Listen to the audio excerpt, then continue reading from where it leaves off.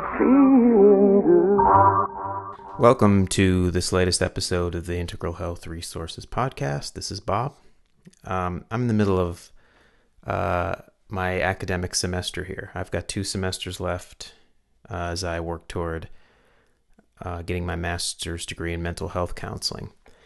And a lot of things are coming up for me as I'm about to approach the finish line. And last week, I had an interesting exchange with one of my professors who was talking to the class about professional identity and this idea that as mental health counselors, we have sort of unified identity as a profession, one that, distinguishes us from social workers, psychiatrists, psychologists, stuff like that.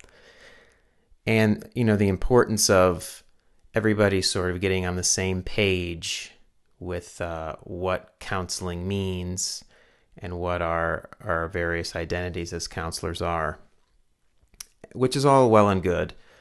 All this was precipitated by an upcoming visit from the accreditation board that, gives the stamp of approval to our counseling program. So they're coming to visit, and apparently as part of their visit, they interview not only faculty members, but they interview some students. And various faculty in our program seem to be somewhat anxious about the visit, which is understandable because that's, their job is to worry about these things. But what surprised me was some of the students seem also anxious about the visit, and the faculty members are exerting some pressures on students to say the right things when the accreditation people do make their visit. And, various students started piping up in class and basically asking for talking points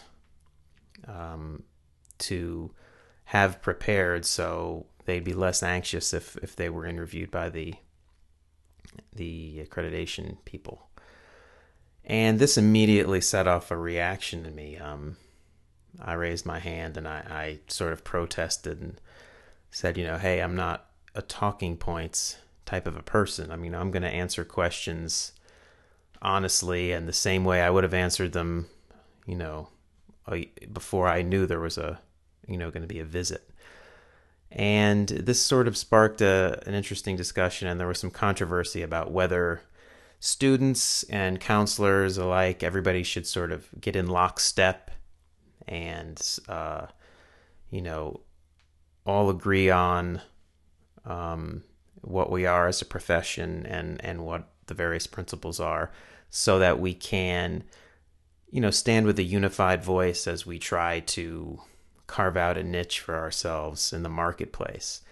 Right now, you, as a counselor, you're competing against social workers and psychologists, and those two professions have their little things that they do. Psychologists, they are the ones that are mostly involved in doing testing and assessments, and so they don't like the idea that someone with a master's degree in counseling could also take a job that involves testing and assessments, because they have their, doctoral degree in psychology, and that's sort of their turf. Likewise, you have social workers that are competing for the same jobs oftentimes as folks that have master's degrees in counseling. So each profession wants to sort of say that they're more equipped to do this or that. And it's all interesting. And I kind of get it, but I'm not a very political person by nature.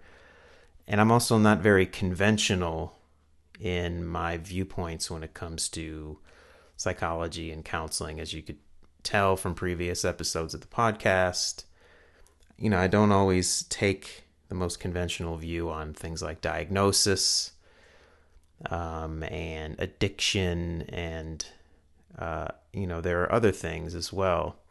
And so I really struggle with this idea of sort of getting in lockstep with a sort of conventionally agreed upon party line as as as counselors. And so, I'm still struggling a bit with this, and I did a little bit of research and found out that the American Counseling Association has what they call a 2020 vision initiative, where they're looking ahead toward the year 2020 and deciding, okay, where do we want to be as a field? And a lot of this has to do with carving out a niche and having counseling be a very distinct professional identity from social work, psychiatry, psychology, and so forth. And right now, of course, there's all kinds of confusion and overlap, and even students in the various programs often don't really know the differences between a counselor, a social worker, a marriage and family therapist, and etc. And different professions and insurance boards and consumers, clients, they don't always know the difference too. And I get that it's confusing, and there's a lot on the line professionally. But I still rebel against the notion that there's really necessarily a consensus about a lot of these things at this point, and that we need to sort of plow forward even though there's dissension in the ranks. For instance, the American Counseling Association has a code of ethics, and in that code of ethics, it dictates that you need to respect the points of view of other helping professions. And this, of course, makes sense if you're on treatment teams with psychiatrists and psychologists, and you have interdisciplinary teams, that you're expected to respect the various theoretical orientations. And you also, because of that, because say the DSM diagnostic system is what's most prevalent right now in the United States, you're expected to be fluent in DSM categories and be able to diagnose clients using this system. And the trouble that I have with that is, as you could tell from my blog and other episodes, that I'm very much opposed to the whole philosophical foundation of this medical model of pathologizing human problems. And I see counseling, which takes a wellness perspective, it takes a preventative perspective and developmental perspective on mental health issues, not always to be simply complementary to the medical model, but sometimes really in conflict with it. And this has come up in my own personal experience, where I've been in jobs where I've seen children in a school setting medicated and diagnosed with ADHD, and I see this as great harm being done to this particular client. And yet, your role as a counselor sometimes is not going to be the person who's in charge. It's usually a psychiatrist. Those are typically the members of the interdisciplinary teams that have most of the power. And there's sort of a party line that you just kind of have to accept and go along with it and try to do your little counselor wellness preventative model as much as you can, but you still have to sort of bow to this dominant conventional notion that there are psychological disorders, and these disorders are treated in much the way that the DSM dictates. So it's difficult for someone like me, who holds pretty strongly unconventional views, to work in a setting where I'm going to be faced with these conflicts. And I have some personal experience with this. In the past, before I got into this program, I was resistant to getting a master's degree and getting licensed as a counselor, mainly because I was afraid of these conflicts. I was afraid that I wouldn't be able to do what that they wanted me to do. I'd be somehow forced to do only quote unquote evidence-based treatment interventions, for instance. Despite the fact that I may disagree with some of the science, and that I may disagree that maybe a particular evidence-based treatment is the best to use, I'd be sort of forced to use it. If the insurance companies only, are going to pay for someone that does cognitive behavioral therapy, and that's what's, the conventional wisdom says is the best way to treat X, Y, and Z, and you work in a place where, you have to use evidence-based treatments or you won't get paid, then you're in this conundrum where you're having to do things that are from a theoretical orientation that maybe doesn't fit with you. And it's another one of those contradictions and points of confusion in counseling. We're trained that there's all these theories, client-centered theory of Carl Rogers. You have the cognitive behavioral. You have all kinds of different theories. The deeper you look into them, they really conflict fundamentally in a lot of ways.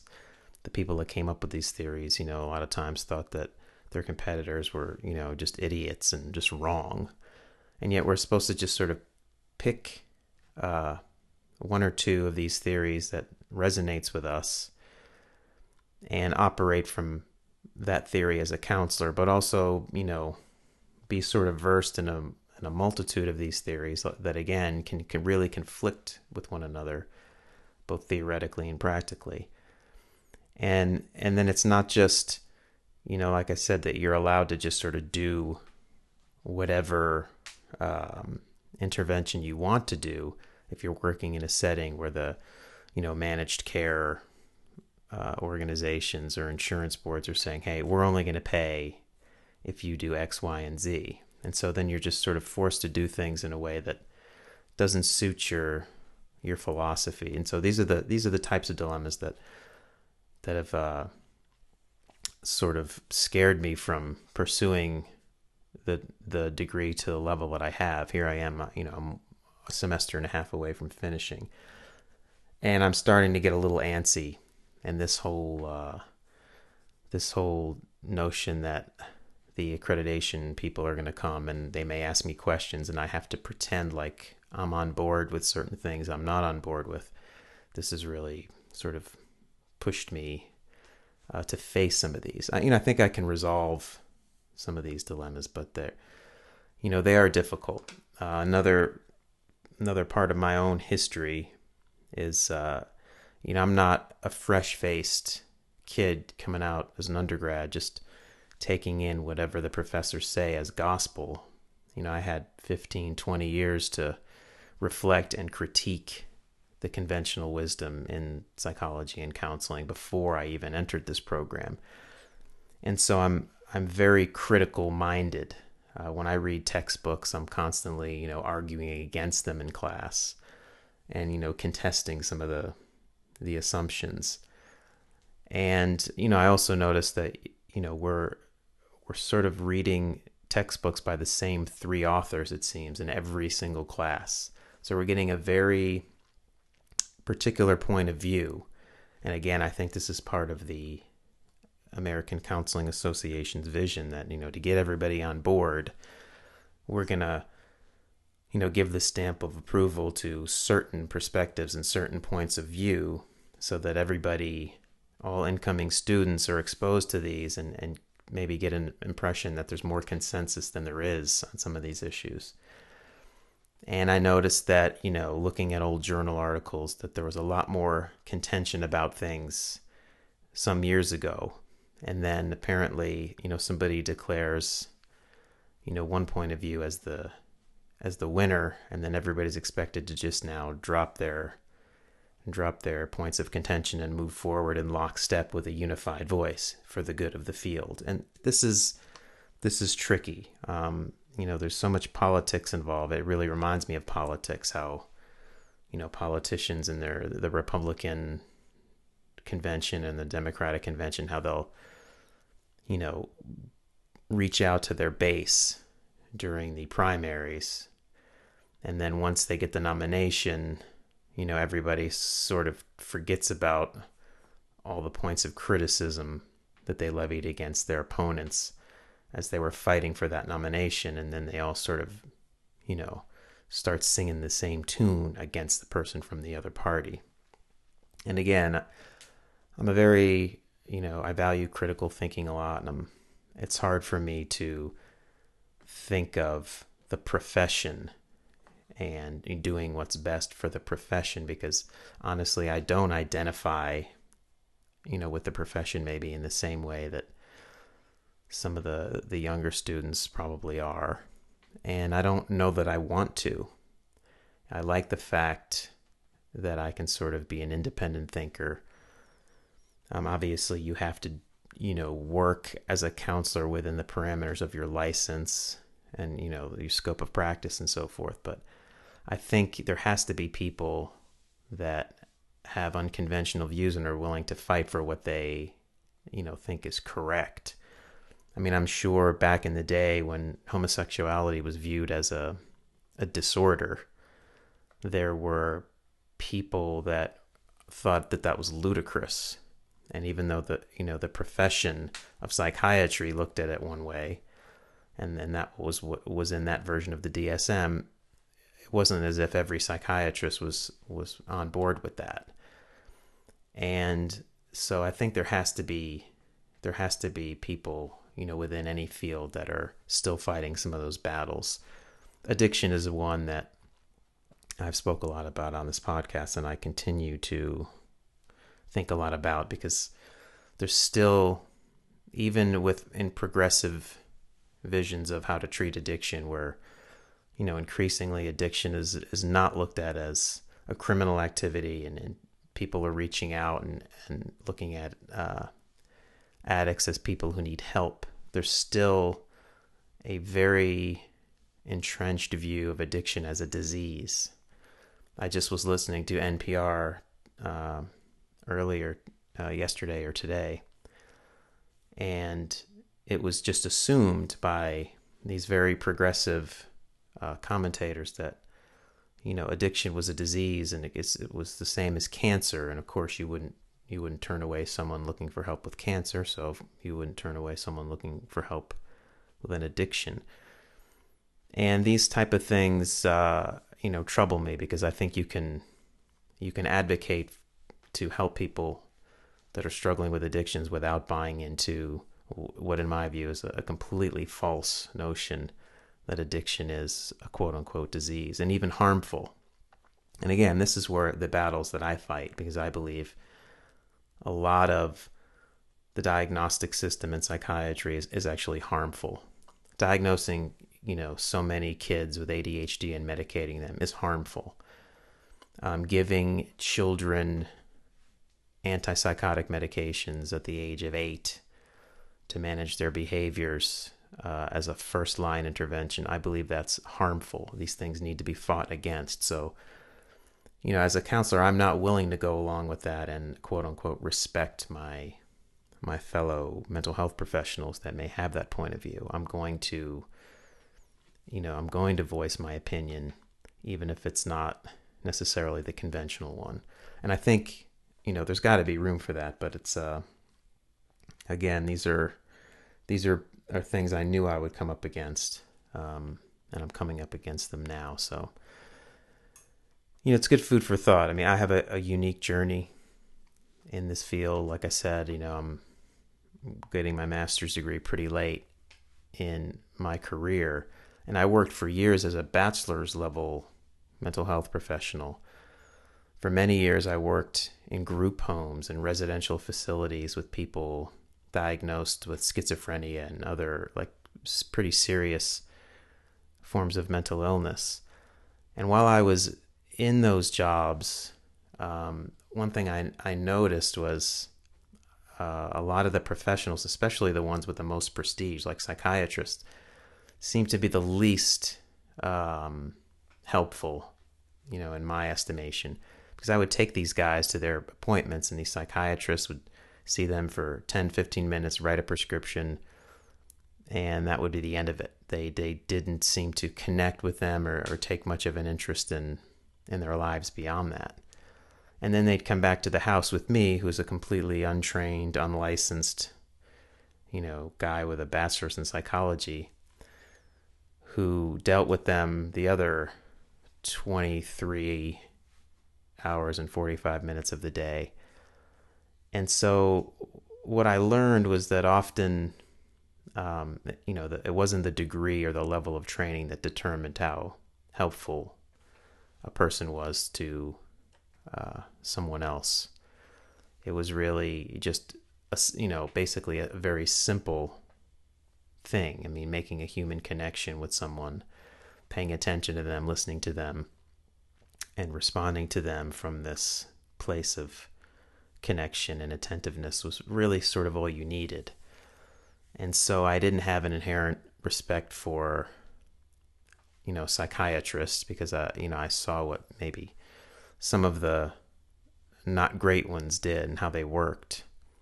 And then when I worked in psych hospitals with counselors who were licensed at the master's level and social workers who were licensed at the master's level, I noticed that, many of them did great work, but their degree didn't seem to really make a difference. It seemed to be certain people were just naturally good at it.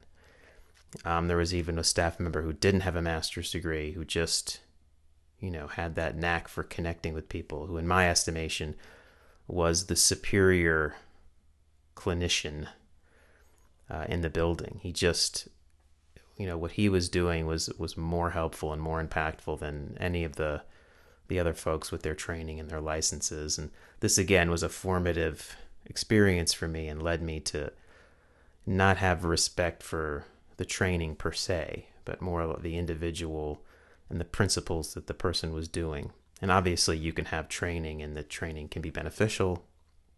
And I think a lot of my training has been beneficial going through this master's program. But for better or worse, I had some pretty formed ideas when I came into the program. Not many of them have shifted. I'm still, I still hold a lot of the same unconventional views. I appreciate getting a chance to get, more experience with clients and patients and students, and that's been great.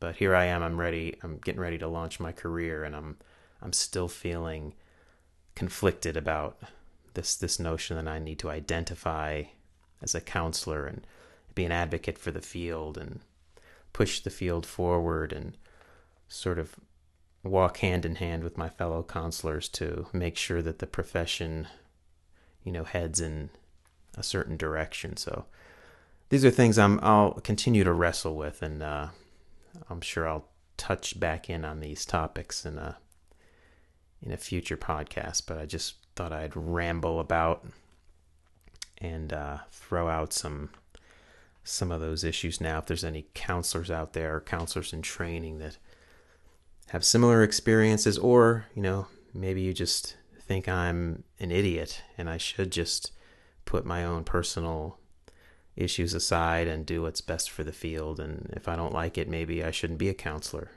I think some of those opinions could be valid.